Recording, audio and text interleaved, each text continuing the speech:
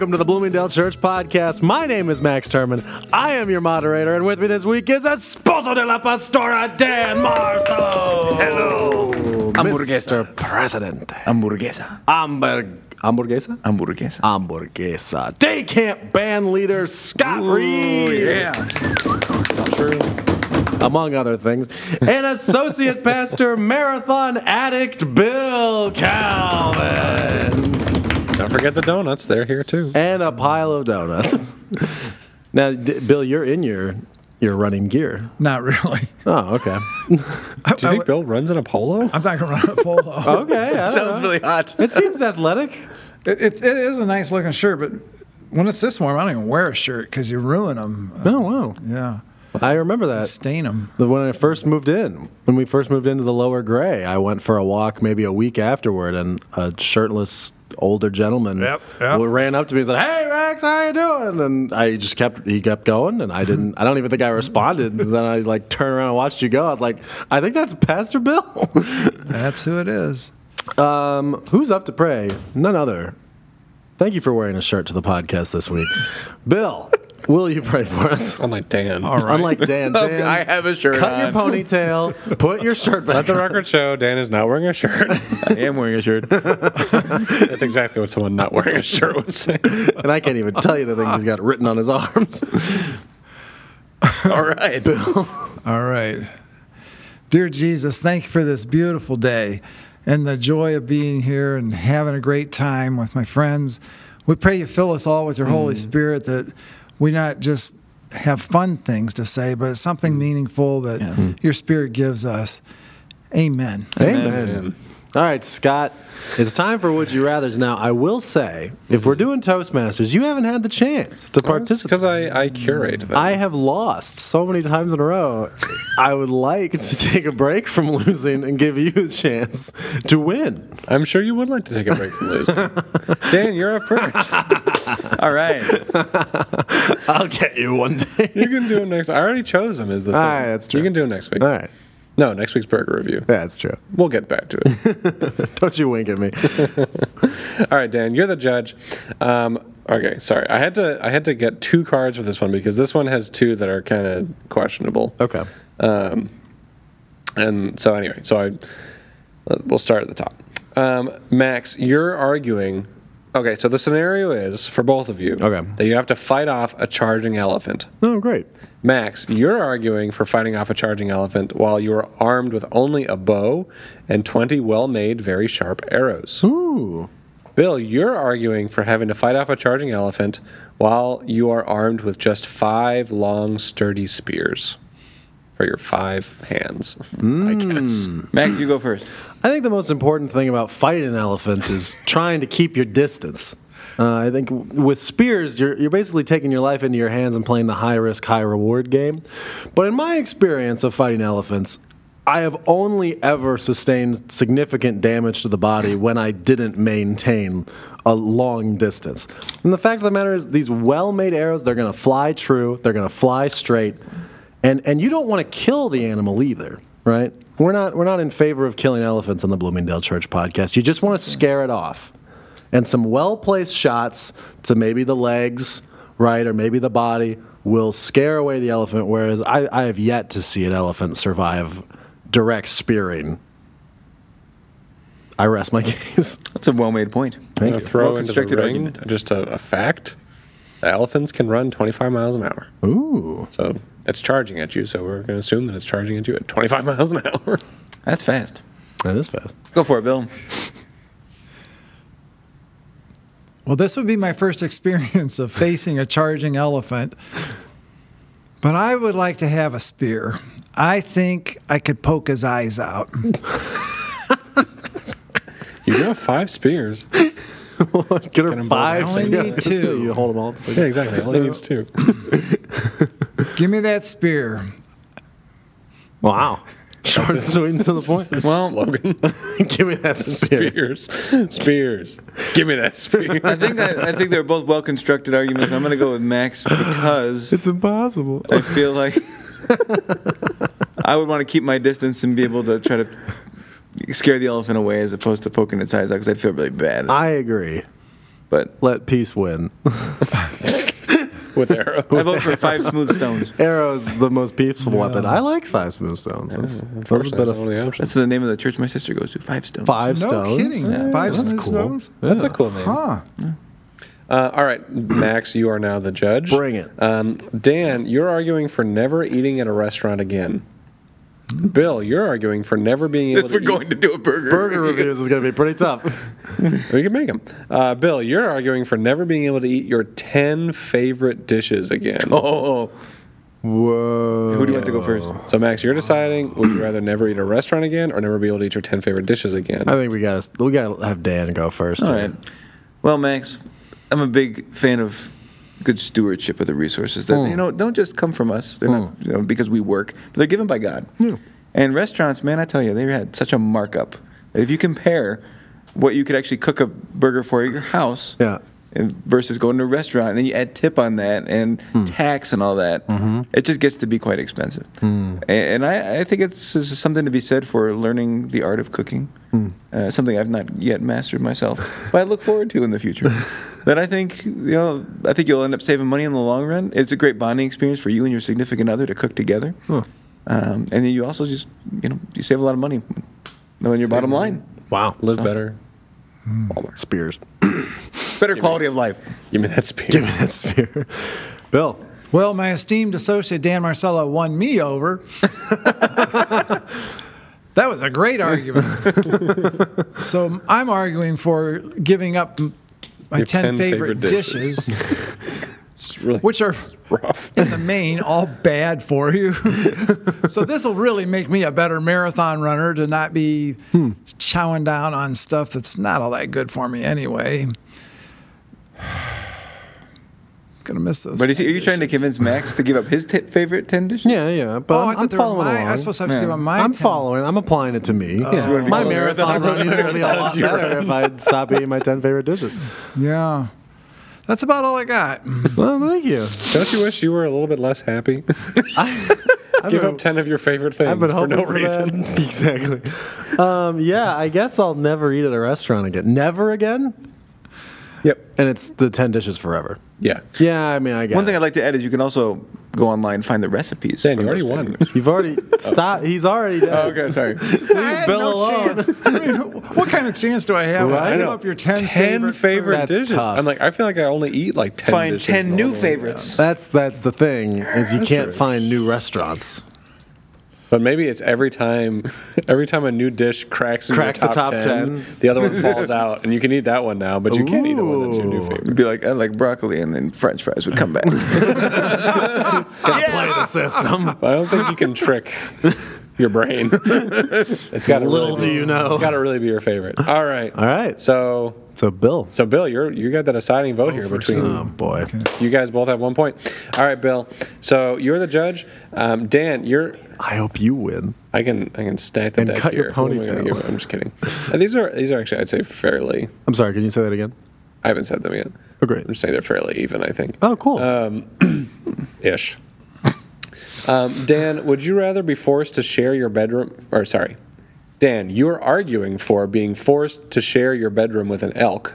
And Max, you're arguing for being forced to share your bathroom. Oh, I thought they were both bedroom. Your bathroom with a man with strange skin problems. Bill, you're the judge. So I would like to hear Max go first. Of course.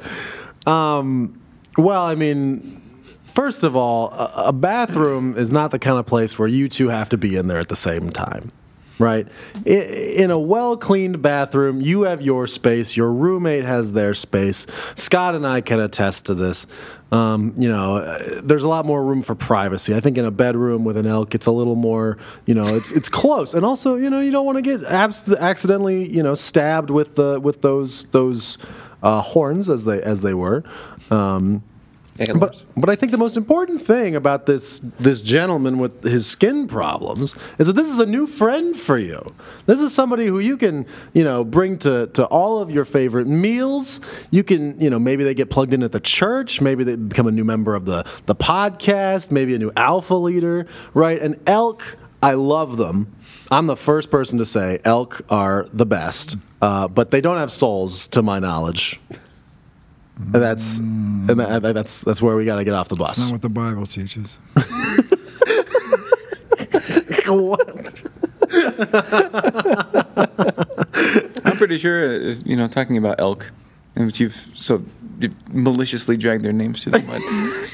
I'm the first person to say I love elk. But then you dragged their names through the mud. You said they didn't have souls. What do you want me to do, I just heard the Dan? voices of a million elk What do cry you out want in me to do? despair. Say Anyway, that elk are made in the image of God, Dan. I'm pretty sure the Bible says love your elk as yourself. Anyway. Put your no, elk that on a doesn't- shelf.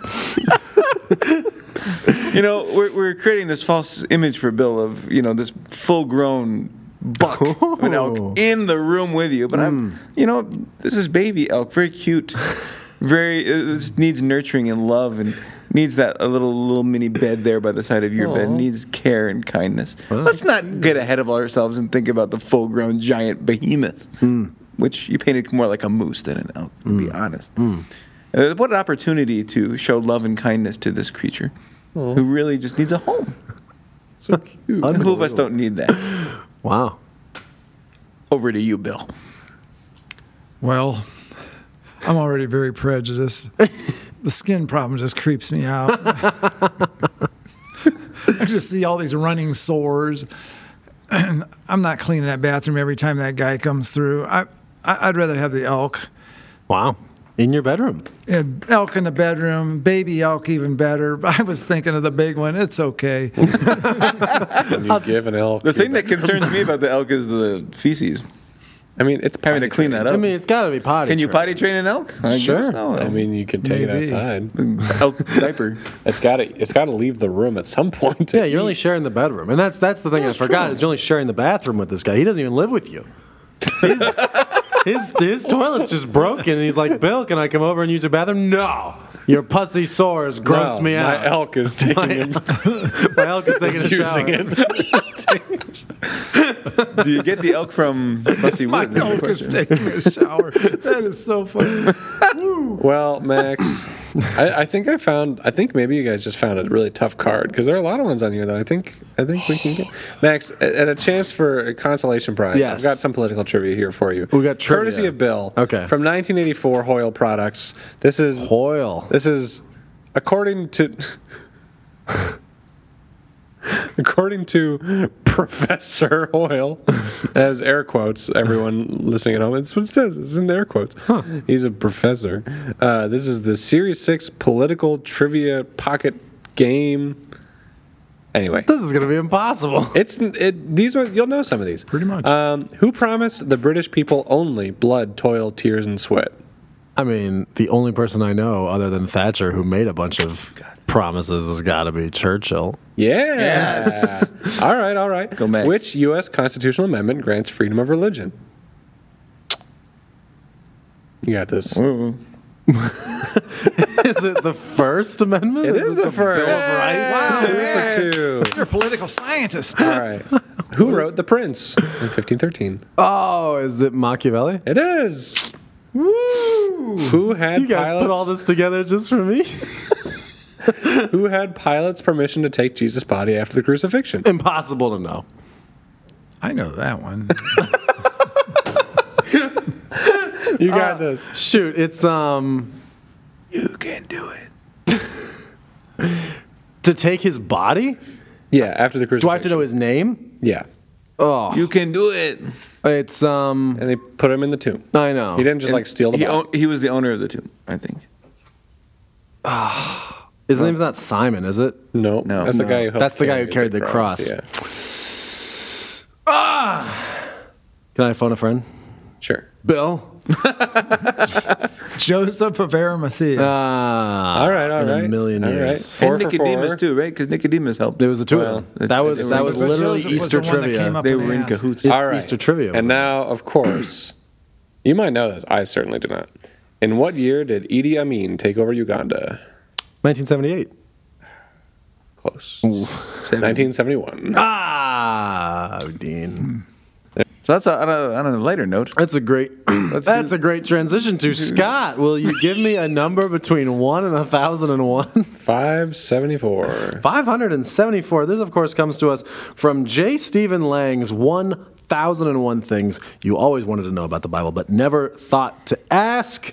J. Stephen Lang, of course, the nephew of Adrian Lang, the child of Morgan Lang. Who is also a genius. Who's also... Which one? Both of them? Both of them. But Adrian is probably a genius. Wow. I mean... He really knows his dinosaurs, smart. Man. He was explaining aerodynamics to Amber the other day and how that all works. Really? This kid is a genius. That's incredible. Hopefully, J. Stephen Lang inherited at least a little of Adrian's genius. You said 574. 74. I went to 547. That's good. I don't know how to pronounce the word that came up for that. 574 comes to us out of the section History from Papyrus to Present. Martin Luther, 1483 to 1546. Luther's claim to fame is that he launched the Protestant Reformation. That whole movement was a, quote, back to the Bible, end quote, movement, because Luther and other Protestants believed the Catholic Church had strayed a long way from the Christianity taught in the Bible. In 1517, Luther, a monk and teacher, posted his famous 95 Theses concerned with church corruption. From that point on, his life was one of controversy and drama. He was asked to retract his views, but before a council, he made the famous statement, quote, "Here I stand, I can do no other, God help me, amen," end quote. He was excommunicated, and there were threats on his life, but he pursued his vision of Christian beliefs and morals based on the Bible. In his busy life, he managed to write dozens of theological works and commentaries on large parts of the Bible. Luther's great contribution was his one-man Bible translation, completed in 1534. Somehow he completed the entire New Testament in a little over 2 months. It was the German Bible for centuries, and one literary critic called it, quote, "the first work of art in German prose." And married a nun. He married a nun? Katerina von Bora. Was she still a nun? I think she had left the Catholic Church at that point. Wow. He fell in love with her. No, she was still a nun. But she was on the payroll after they married. That's what supported them. The nun payroll. Oh, man. Man. So tell me a little bit about Lutheranism, which, you know, is a denomination, more or less. Denomination is the right word for Lutheranism. One of the biggest Lutheranism. ones in the world. Like, can you compare and contrast it a little bit with our denomination, the Christian and Missionary Alliance, in terms of, like, doctrinally, in terms of... I don't know about the organizational structure of the church, or like priests and things like that. That I'm not quite sure. But I know, like, one salient point is they do baptize children.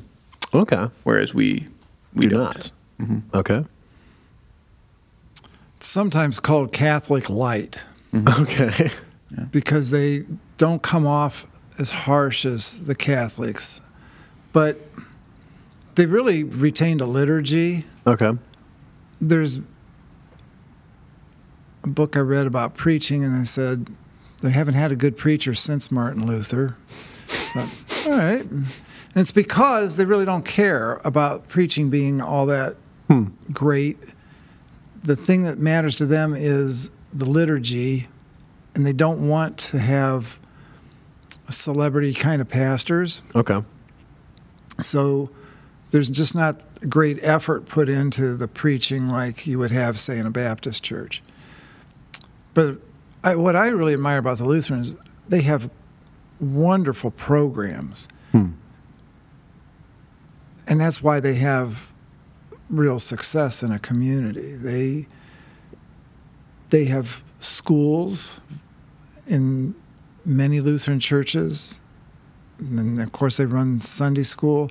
But they have a lot of really solid programs that come out of the church. The worship service, honestly, I can't stand it. It's just as bad as a Catholic church. So when you say liturgy, what are you referring to? Well, I remember I had a Lutheran pastor friend. He had a programmable typewriter. So this was the forerunner to PCs. And he says, "See, here's our bulletin in the order of service," which never changes. And he was so excited about it, which never changes. And I'm thinking, just stab me through the heart right now. I don't want to have to come to this church. Everything's the same every single week. But they see that as a strength. Okay. So you have like call to worship, people respond. You have probably an Old Testament reading, a New Testament reading. Some hymns. Yeah. Everything is just done at the same time in the service even. Okay. You're going to get out on time, probably almost every time. It's kind of interesting. We don't have a Lutheran church anymore in Bloomingdale. There used to be one real close to where I live. Really? Oh, on Army Trail up by the gas station? Yeah. Yeah. And it's amazing to me they went out of business. You think, good grief, you're on Army Trail Road. You would always have visitors. But they went out of business, and a lawyer bought the property, and he has never done anything with it.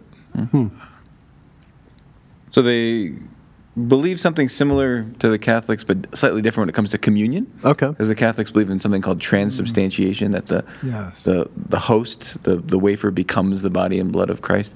So Lutherans don't exactly believe that, but they believe consubstantiation. Okay. Which I had to look up to remember the exact word, but it's that the substance of the bread and wine coexists with the body and blood of Christ in the Eucharist. Coexist.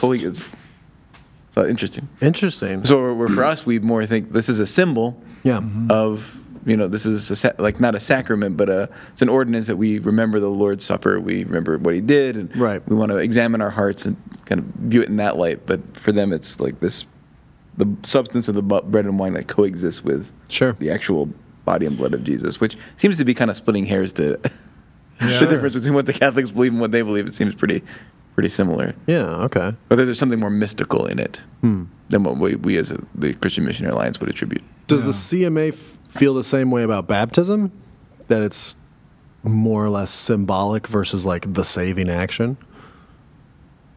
Yes. Yes, we don't believe that baptism saves you, which is something that we have to keep coming back to. Like, because a lot of times people have that notion of like, you go through the baptism class, like this does not save you. It's you're publicly declaring what already has happened in your life, that Christ has come, you've accepted him as your Savior, he's changed you, transformed you. But inevitably someone will say, yeah, and the day I got baptized, the day I got saved. Like, no, it's not. Shouldn't be that. But it's closely tied to salvation. It is. Because Peter said in Acts 2, repent and be baptized, every one of you. Right. So the person that says, yes, I'm saved, no, I'm not getting baptized, you really got to step back and say, well, wait a minute, this is an act of obedience. You're following in the steps of Jesus to be baptized, and you're identifying with him. And why wouldn't you want to do that? Well, I just don't like having my head underwater. Well, is that really a good enough reason? So it is very tightly associated with salvation. Now, why was, we've talked about this before, but if we can leave the answer like as an example to us on the table for a minute, why was Jesus baptized? Is the only answer to that question like as an example for us, like why Jesus chose or did he have to be baptized? Well, he was identifying with us as sinners. I think that is really the biggest reason why he got baptized. He's an example, and it's something that God the Father wanted him to do, because right after he did it, then the dove came down and said, "This is my beloved Son in whom I'm well pleased." Right. It's interesting if you think about the crowds that were following John the Baptist, who I'm sure many of them, we don't know a ton about what John the Baptist was saying like before Jesus came. But I'm sure, given his role, that he was talking about the coming of the Messiah. Yeah. Jesus shows up, is identified as the Messiah, and then like the first thing he does is be baptized. And all the people who were following John, waiting for the Messiah, see him do this. I'm sure it was really like a strange, the first of many, subversion of expectations for them of like, why is the Messiah being baptized? Like, why would he do that? Right. And it set the pace for the rest of Jesus' life and ministry. Because people just thought he was going to be this great military leader. Right. Like, he's going to save us from Roman occupation and oppression. Like Barabbas, who they ended up trading for him. Right. The whole baptism thing is interesting. I just double-checked this to make sure. Yeah. Lutherans believe and teach that baptism forgives the guilt of original sin. So it's similar to Catholic faith in that sense. But the sinful nature that remains is real sin. So in that sense, it is essential. to get rid of. So like you'd want to do that as soon as possible. Yeah. When the kid is born. Yeah. Now, if someone was baptized as a child, they came here and asked to be baptized again as an adult. Yeah. We do that. Yeah, we do all the time. It's believers' baptism. Cool. That's what we practice. Yeah. Interesting. Because, I grew up in the PCUSA, and to my understanding, if you're baptized as a child in the PCUSA, you can't be baptized again. Or if you were baptized in a different church and as a child and then came to a PCUSA church as an adult, they wouldn't let you do that. So Presbyterian church. Interesting. Final thoughts on Luther or Lutheranism? Lutheranism is real interesting in the sense that we don't have like a ton of Lutheran churches around here, I don't think. Right. But if you go to Minnesota and up like in the Dakotas, where a lot of people from Germany and like Norway and those areas where there's a lot of Lutheran churches is really strong. Yeah. Like there's a ton of Lutheran churches everywhere. Yeah. It's just interesting the kind of the geographic spread of those churches here in America. Luther was an awesome person. I learned this especially through a Sunday school class Danny Munoz taught one day. And he had a chart. I just wish I had that chart. But he showed Luther was the number one Bible translator. All right. He was the number one preacher. All right. He was the number one songwriter. All right. He was the number one doctrinal teacher. All right. Everything Luther did, he was like number one, and he remained like number one maybe for the next 400 years. It just really is amazing what a talent he was. Sounds like God's anointing was really upon his life to minister and to make that be something long-lasting and really impactful. Wow, that's cool. Well, it is time for Sermon Roundup. Yeah! Woo. Sermon Roundup this week is brought to you one more time by Day Camp. Bloomingdale Church welcomes all kids going into 1st through 6th grade to our annual Day Camp on June 15th through 18th. Day Camp is a 4-day, in-person, mostly outdoor experience for kids who have had an unpredictable year and need a safe place to connect with other kids and make new friends. With this year's Day Camp theme, Press Play, kids will enjoy live music, fishing, story times, games, and take-home crafts while learning how to build their confidence, knowing that they belong and that they can make a difference. Day Camp, June 15th through 18th, in person at Bloomingdale Church. Last chance to register or volunteer. Visit bloomingdalechurch.org/daycamp to learn more. That's next week. Yeah. It's going to be awesome. Yeah, we're looking forward to it. This week's Sermon Roundup, or this week's sermon, was brought to us by two of our international workers. I don't know whether or not we're allowed to say Eric and Chrissy M. Eric and Chrissy M. Talking about the change and the hope that they've seen in their mission field. And I know I bug you about it all the time, Dan, to talk to us a little bit about Mexico. But Arriba! Exactly. And that's it for Sermon Roundup. Thank you. You're welcome. Moving on to topic of the week. I have some sort of big general questions, and I'd like to take it where the Spirit leads it to go, and I'd like Scott and Bill to weigh in on these as well. Because one of the questions that's been in my mind for a long time is like, well, who chooses, so quote, to go into the mission field? But then also like who chooses not to? And let's acknowledge straight out of hand that like wherever you are is your mission field, whether you're a pastor or whether you're a welder or whether you're a baseball player, like where you are surrounded by souls who need to know who Jesus Christ is, who God loves and wants to draw close to himself. But I want to kind of tie this into this broader topic we're talking about today of really hearing God's voice and understanding when he's speaking to us.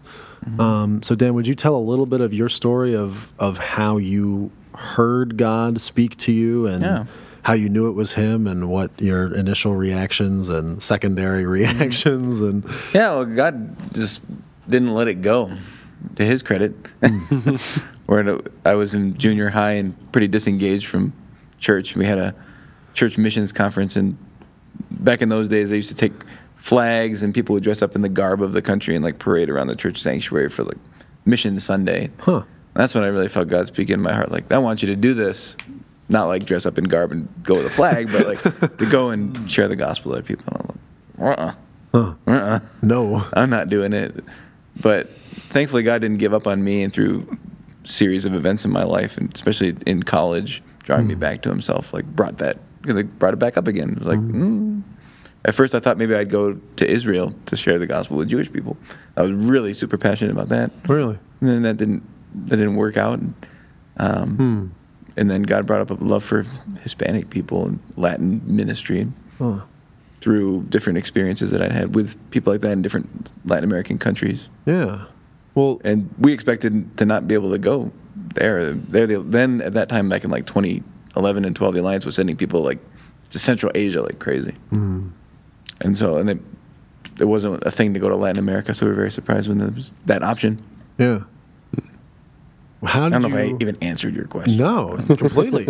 So I want to talk about, because you've talked before about like your passion for, the Latin American people and the opportunity to go serve, and like to have that passion about like Israel as well, right? And the Jewish people. Yeah, I got this giant book that was like 1 million pages, huge book all about the history of Israel. Yeah. Just really felt, man, could this be something that God wants me to do? And I was watching like YouTube videos on like these like Messianic Jewish guys. I was really super into it. Yeah. How did God say no?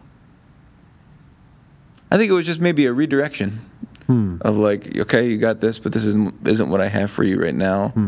I met my wife before we were married, and she had experiences in Latin American countries as well. It wasn't like I was like, well, I'm going to ditch the Jewish people so I can be with her and go to Latin American countries because I want to be with her. But God gave us experiences even together of, like, we met in Ecuador on a missions trip. Okay. And that was a big moment for me to, like, oh yeah, I really could see myself doing this. But I think it was more like just a redirect of like, yeah, this is good that you have this passion for this, but I've got something different. Yeah. Yeah. Because I think it was just God maybe even cultivating a heart for people outside of the country in me. And Nothing wrong with that. A true missionary seems to be really able to go from one culture to another. I'm thinking of one of the great ones was C.T. Studd from the 19th century. He was a real stud. I love that name. But he started out as a missionary in China. And he was there for, I'll say, like 10 years. And he switched over to India for like maybe 15 years. And then he ended up in Africa, which is what he's really famous for, is being a missionary there. And he stayed there till the day he died. But good grief, he had to learn all those different languages. Yeah. Chinese, my gosh, that's a hard language to learn. For sure. I've known some people that have done that. I think of Mark and Patty Brinkman, for example, and they were international workers affiliated with our church for a long time. It was, I think, sent from here. And they went to many different countries, and God seemed to just cultivate in them a love for the people they were serving wherever they were, which was really neat. That it wasn't like, well, these people we're with now. It's not like before. We can't, I'm sure they had moments of like really missing where they were before, but just really seemed to engage on a deep level, like a heart level with people, no matter where they were, the language they had to learn, which is really cool. Yeah, they were both really smart. Yeah. So they must have been able to acquire languages super fast. Because I always thought, shouldn't just jack them around and move them around because they're smart. Let them stay somewhere and put down roots, build a ministry. But yeah, they did that. They really were phenomenal. I think every term they went to a different place. Yeah. Bill, was there a time when you thought that you might be called into like an international mission field? How? No. Why not? How do you know?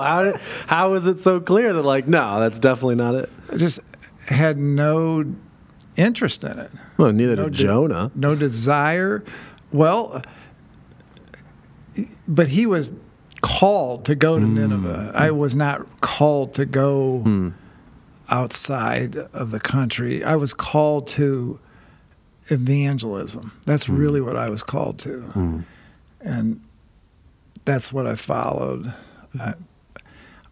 I will say this. Back in 1986, the Alliance had general council in Florida, and Gracie Cutts was the speaker for about 18 minutes. And she spoke of her husband translating the New Testament into the Moni language in Indonesia. Okay. And man, it was it is probably the most moving message I've ever heard in my life. I was just weeping through the message. And she said, my husband's done the hard work of learning this language and translating it into the New Testament. This is all before computers. Okay. This was all the hard way. So she holds up this Bible and she says, would one of you take the word of God to the Moni people? And I thought, wow, I could do that. But I didn't feel like I could leave the church I was in to go do that. But I'm telling you, for close to 20 minutes, I was just weeping. That was such a powerful, powerful message. And hopefully somebody did answer that call and go to the Monis and give them their scriptures. Yeah. I'd be willing. I'm not a betting person, but I bet it someone that got stirred in the heart of someone. Oh, yeah. If you didn't get stirred by that message, you were dead. It was just so powerful. And if you could have seen her husband, I met her husband. He was on the missionary tour at our church. When I first met him, I just thought, oh no, he's going to die and it's going to be my fault. He was gray. His skin color was gray. Okay. He was this little old man with glasses and a hunchback, and the CMA kept turning him down. You can't be a missionary. You have too many physical problems. And they just kept coming back and saying, we want to be a missionary. We want to be a missionary. And finally the CMA just said, okay, you can go. And they sent him into what was Moni land, and he learned the language, and he was a great missionary for probably 25, 35 years.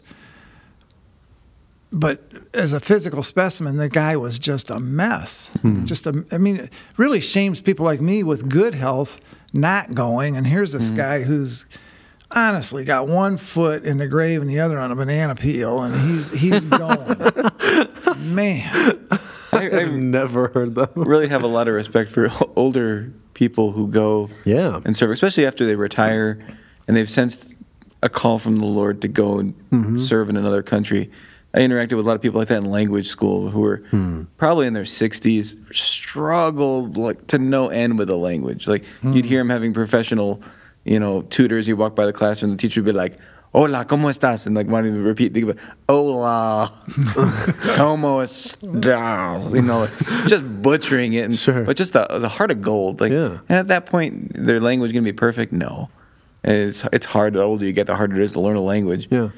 But just the character and the heart of gold, I just really love people that much to try to engage and try to be on their level and learn to speak the way they do. And I thought I just have so much respect for people. It's got to be challenging. Yeah. And then there are missionaries that don't learn the language well. I mean, they just stumble. I understand Jack Agar really didn't learn Korean, for instance. Donna was the one that learned it. And Jack just kind of stumbled around with it. I believe Ed Maxey really didn't learn his language in Indonesia, but Mrs. Maxey translated the New Testament into 3 separate languages. Really? Whoa. But Ed was the one who's leading people to Christ and giving them polio vaccinations, just doing everything imaginable. He's considered one of the very best missionaries the CMA ever had. Now he's in his 90s, but wow. It's amazing. So somebody like me that just says, man, I don't want to learn that language. Why don't they just learn English? It's like, well, that's not really going to stop you from being a missionary if God's called you. That's true. Scott, what are you looking up? I've just been trying to find I think it's in my Google Drive, my grandpa's memoirs, because it's been a long time since I've read through it, and I was curious what he said about their feeling called to missions, but I can't find it. I mean, I want you to keep looking for it. I think you read an excerpt on that on like the fourth episode. I think I did. I don't know but how I found it, though. While you're looking for that, Bill and Dan, both of you mentioned this, but Bill, you made the specific distinction of I didn't feel called to the mission field, to being a missionary, to being an overseas or international worker, but I did feel called to evangelism. Mm-hmm. What does that like? Can you talk about what it feels like, what it sounds like, what it is to be called? All right.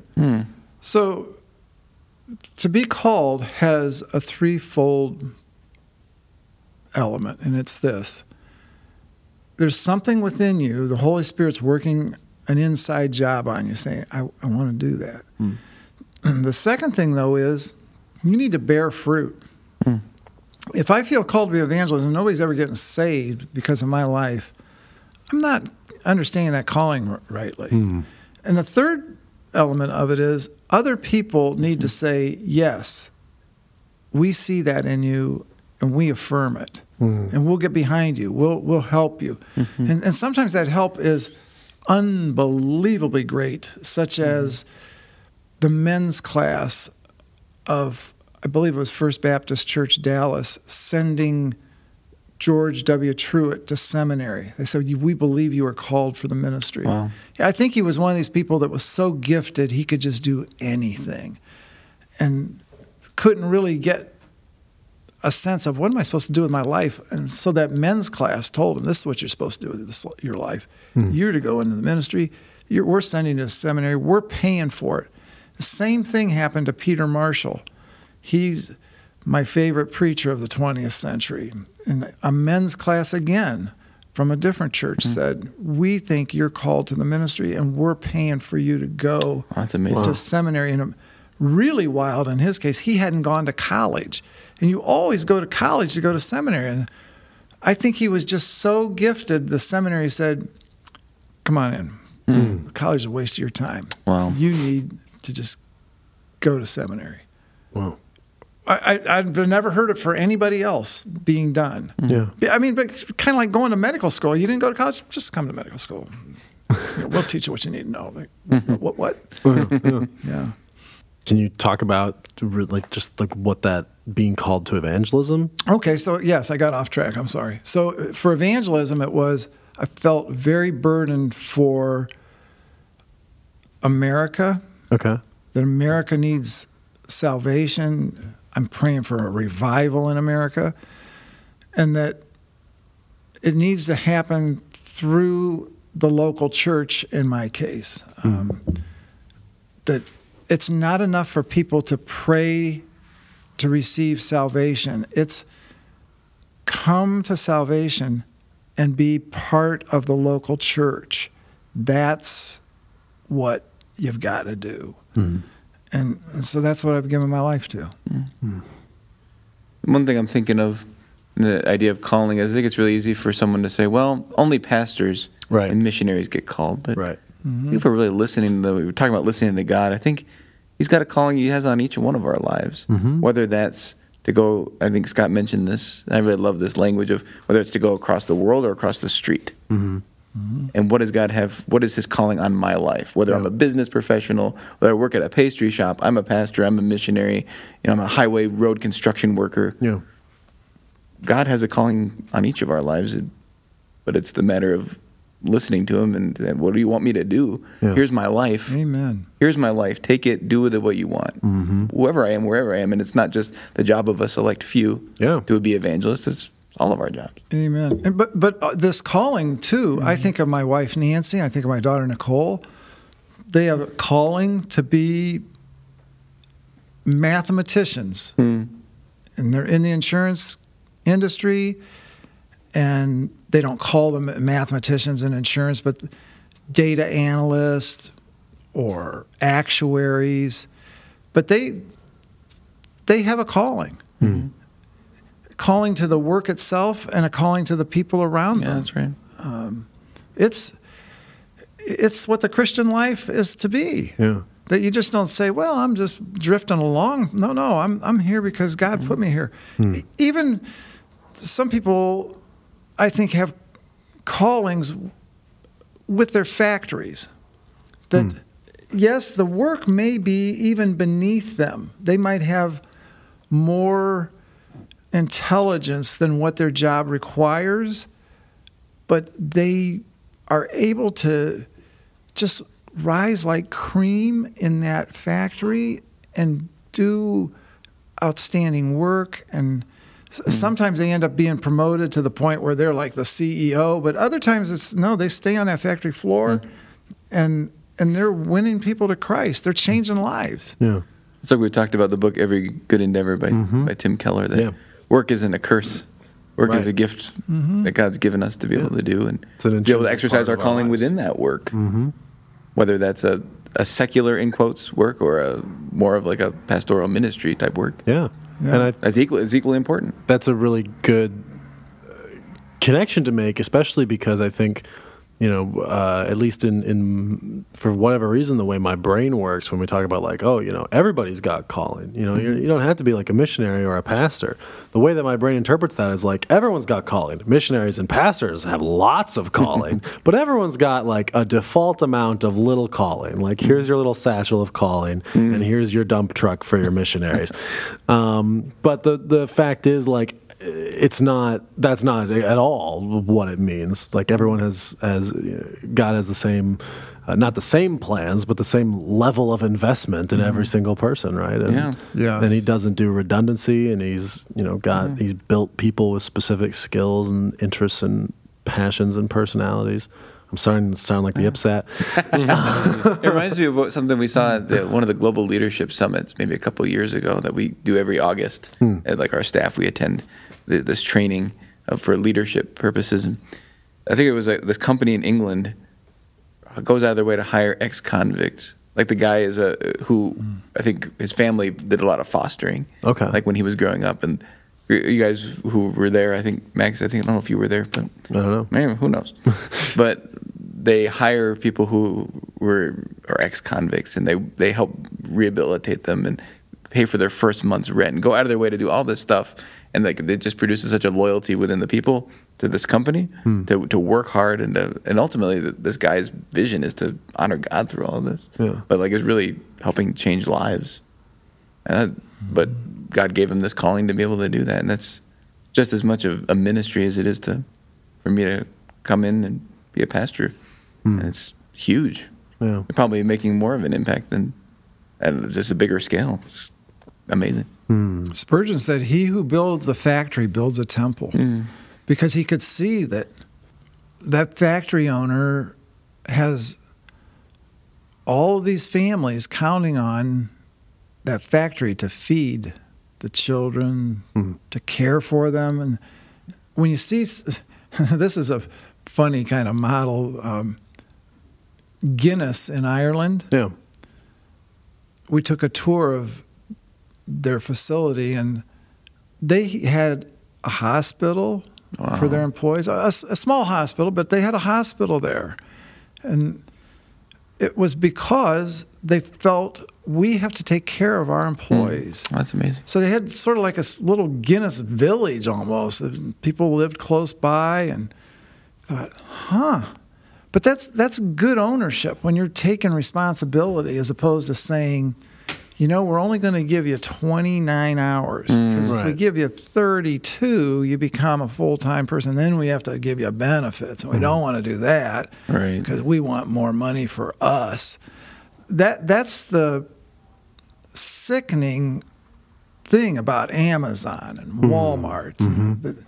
Those guys are just wrong to treat people that way. And I can't get over the fact that the United States government lets them get away with it because the taxpayer is footing the bill for the medical of Amazon, for instance. And that's just wrong. Amazon's got money. That's very different than some guy who's just starting up and he's got one other employee and they don't even have enough money to make their payroll. Yeah.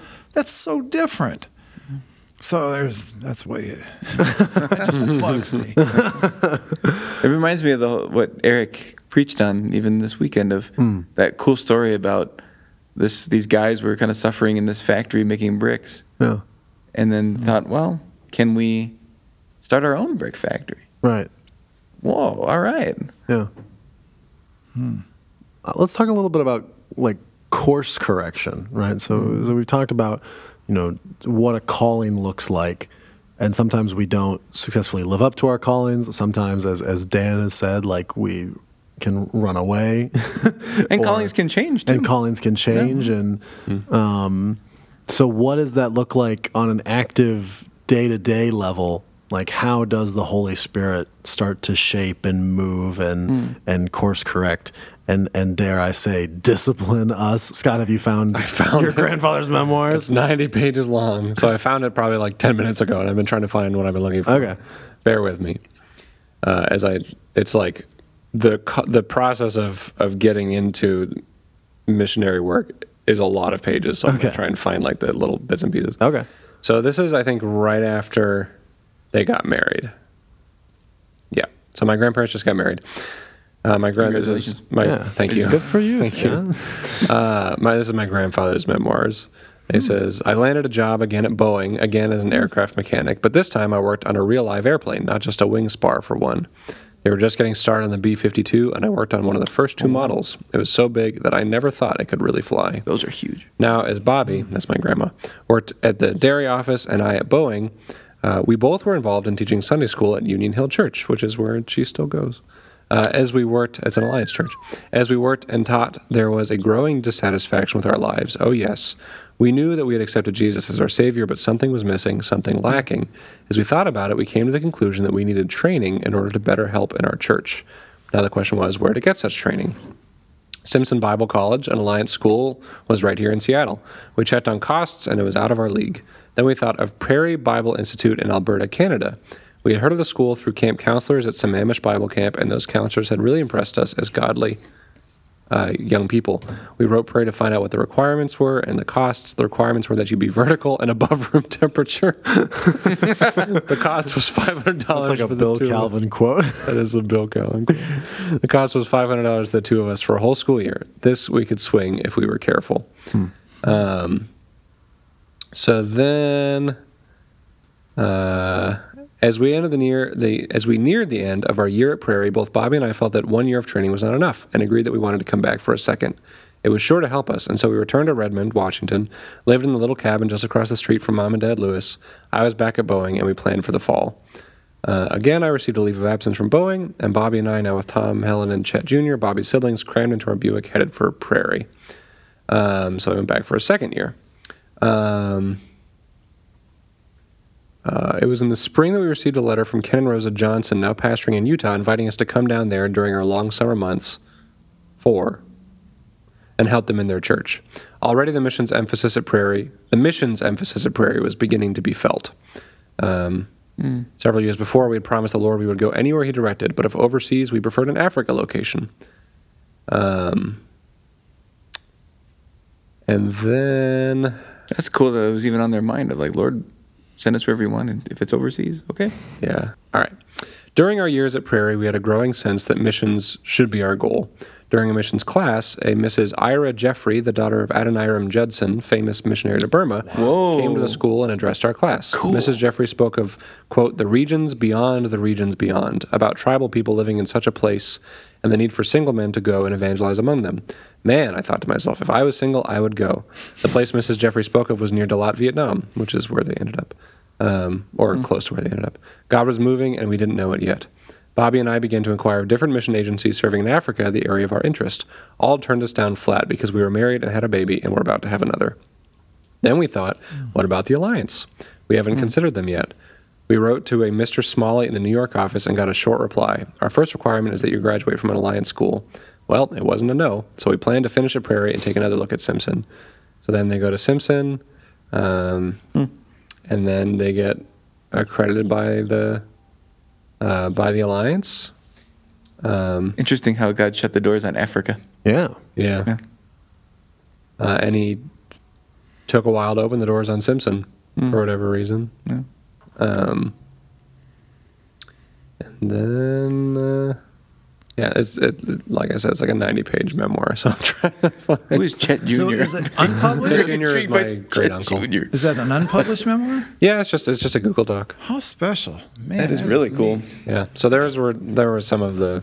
Something that I find interesting just hearing that, like you were saying, like with calling, how does it bear out on a day-to-day basis? A lot of times it's just God opening and closing doors and opportunities. Mm-hmm. And like that, that we really would like to go to Africa.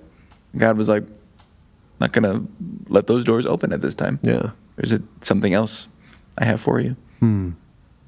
It's like when we were sensing, I was sensing first, like our time in Mexico was supposed to be done, which was crazy because we expected to be there forever. Right. And I started to sense it from the Lord. And Amber, it took about a year, and then she was kind of came to her own conclusion of like, yeah, I sense this too. That God flung the door wide open to come back here to Bloomingdale Church, which we never anticipated. Yeah. Shared it with a friend who said, I sensed this like 2 years ago, but I didn't want to say anything. I was waiting for you to come to me. Friend from Mexico. Yeah. Wow. Which was a confirmation that God flung the door wide open. But if he had meant for us to be there, that door would never have opened to come back. Sure. What does that day-to-day molding kind of look like to you, Bill? Well, this opening and shutting doors is good. I remember being the Christian ed director at First Baptist Church in Barberton, and the Lord was speaking to me about, I want you to resign. I just couldn't believe it. So that was 7 months of just wrestling over that issue. And then the day came, I did resign and didn't have another position lined up, which was really weird. You don't just resign something and not have another job. But I had peace about doing that. I had no peace about staying. And things were, in my area, things were going wonderfully well.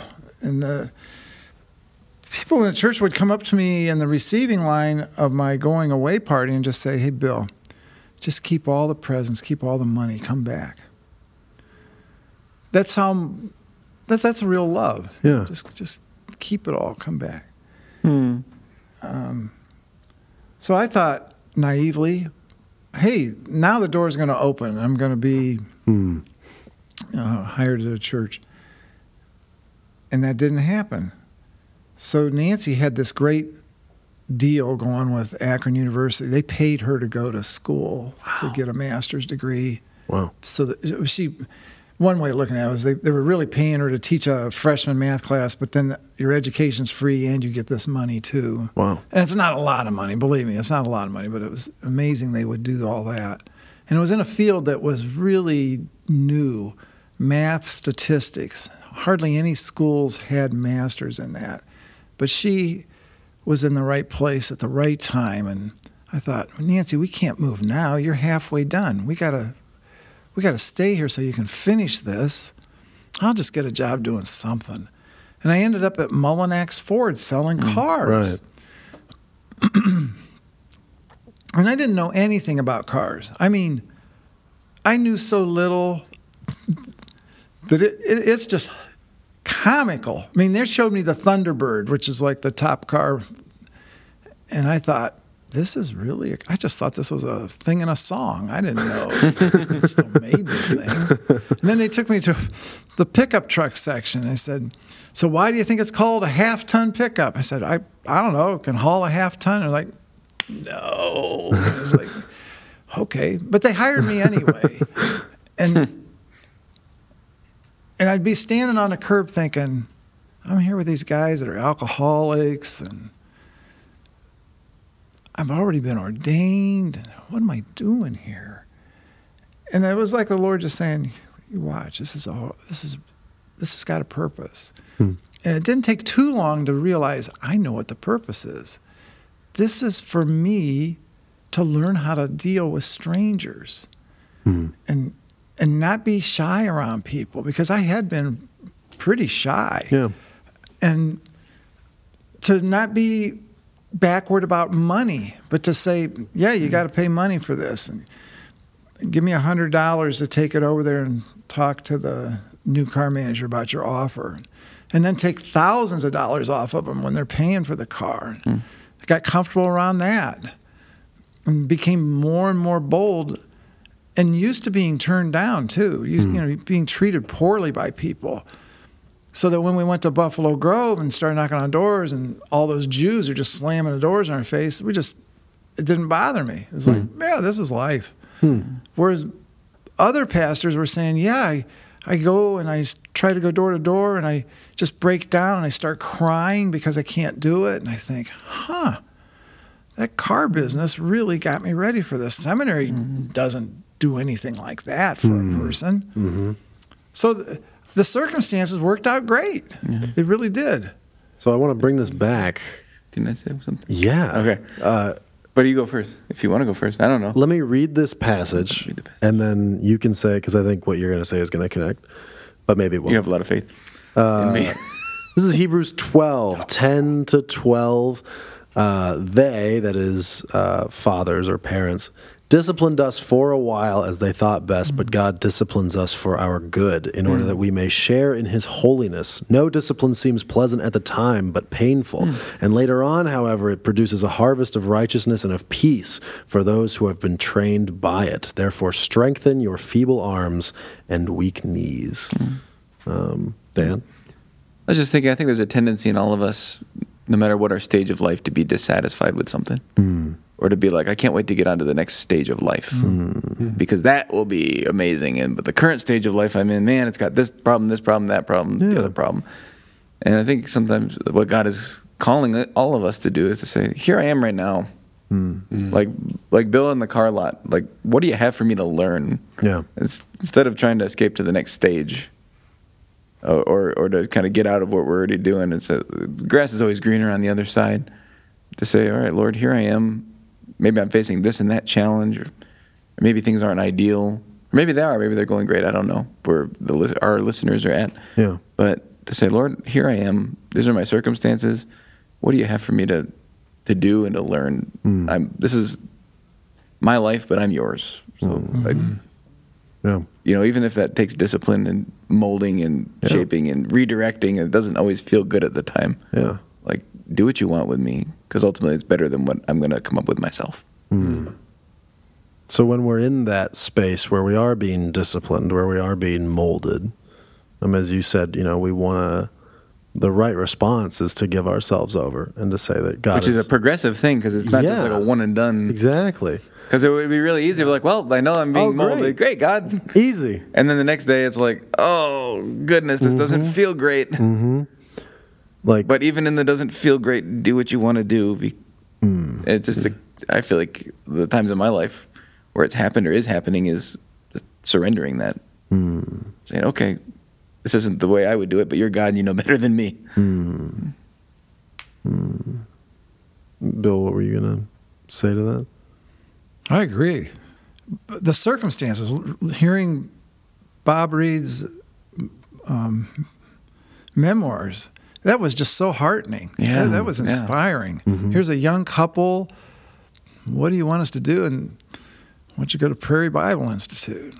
They end up with the Alliance. Well, Nana, you need to go to an Alliance school. A lot of people would have just said, oh, come on, I don't want to go to school all my life. Why can't you just take what I did at Prairie? And the answer is the CMA has a specific way, a philosophy of missions, and they want their missionaries to have exposure to it through an Alliance school. Yeah. It's that simple. Yeah. Wow. But it's heartening, too, their obedience of just sensing the Lord's leading and direction and saying, okay, we'll take a step in that direction. Yeah. That's not always, that's not easy, because especially when it takes us out of our comfort zone, or when it's like, but I had this other plan, what I was thinking. Come on, Lord, bless that plan, not this one. And God is often so good in giving like feedback almost. Like, okay, I will do my best. If I say, like, help me do my best to trust you where I am. And if I am truly where I'm supposed to be, like, I'll keep praying and ask you if this is where it is. But, like, will you show yourself to me and show me that I am, even if I have no idea why I'm here or how long, but, like, will you show yourself to me here? And in my experience, he has, and that has made the next one, which has been like a 10% increase in the faith necessary or the patience necessary, has made that easier, and the next one and the next one. And discipline is really how you receive it too. Because I can remember when we were kids, you get discipline, doesn't feel good. No. I remember times getting disciplined as a kid, being like stewing on it in my room. No discipline like, it's not seems pleasant fair. at the time. It's not fair. They don't understand. Yeah. And I think it's the same. We could either approach it like, okay, learn from it, grow from it, or not. Yeah. And it's the same with God. Do we keep our fists clenched and say, no, I don't like this, God, you're not fair, and really stew on it and focus on it and get mad at God, or just release that and have an open hand and say, all right, Lord, I'm not mine, I'm bought with a price. The blood of Christ, what do you want to do? Amen. Amen. Discipline and disciple are the same root word. That's true, Bill. And discipline isn't always correction for having done something wrong. Discipline also involves, I think, a training for a marathon. Yeah. It's discipline.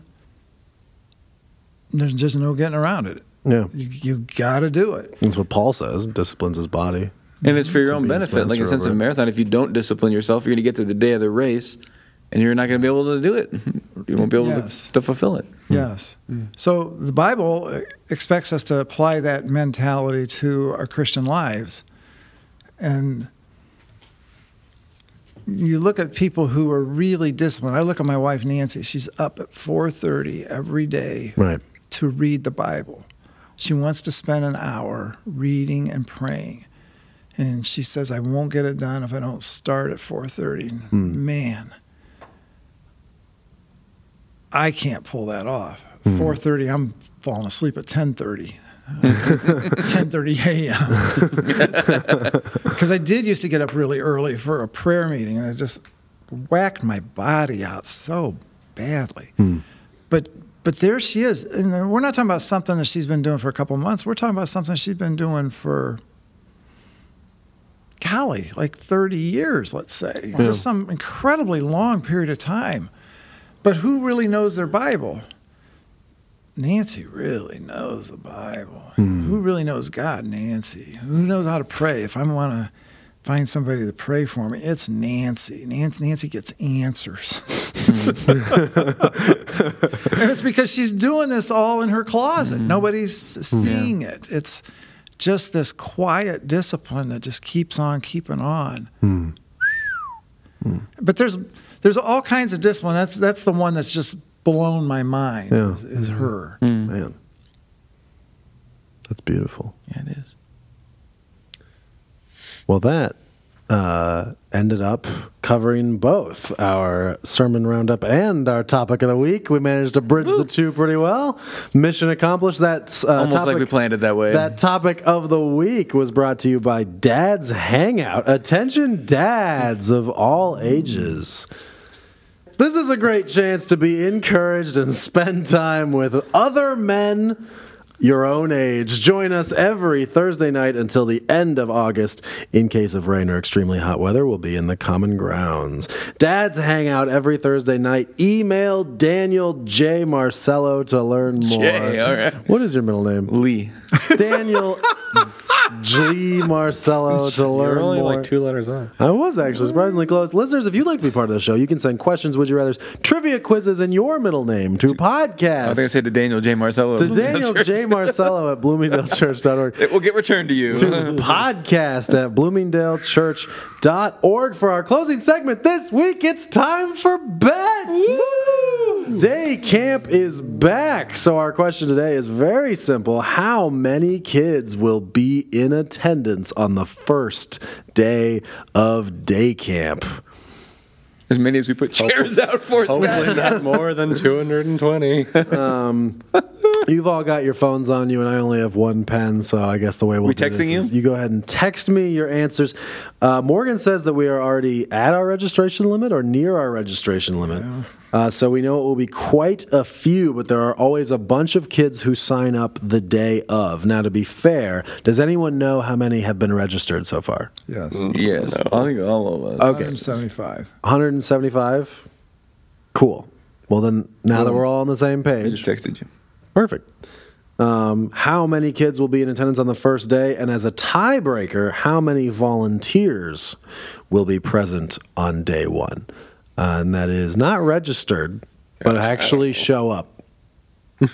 Let's get started with Dan. Dan, how many kids? 237. 237 kids.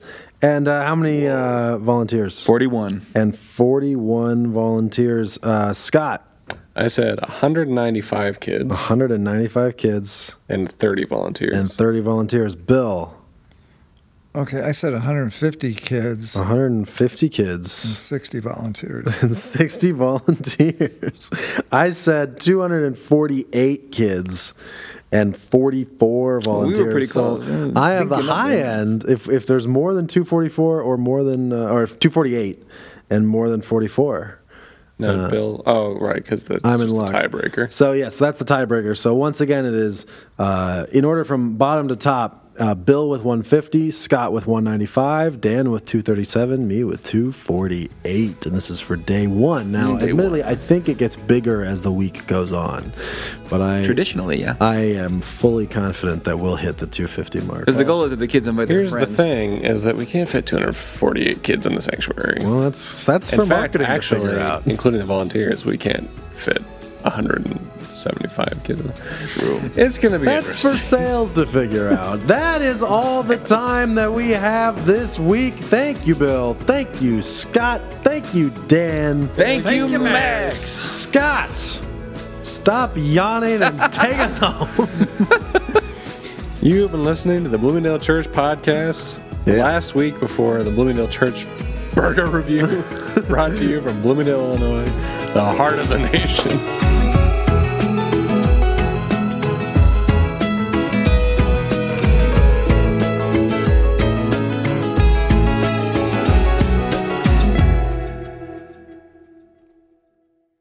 You look great today, Bill.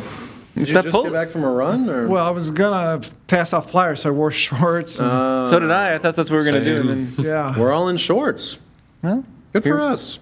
It's 88 degrees Shorts outside. podcast. We could go. Welcome to the Bloomingdale Shorts podcast. I think today's going to be a really shorts episode, guys. What are you, Dan? You have something to Well announce? done. You have something to announce there? Dad joke?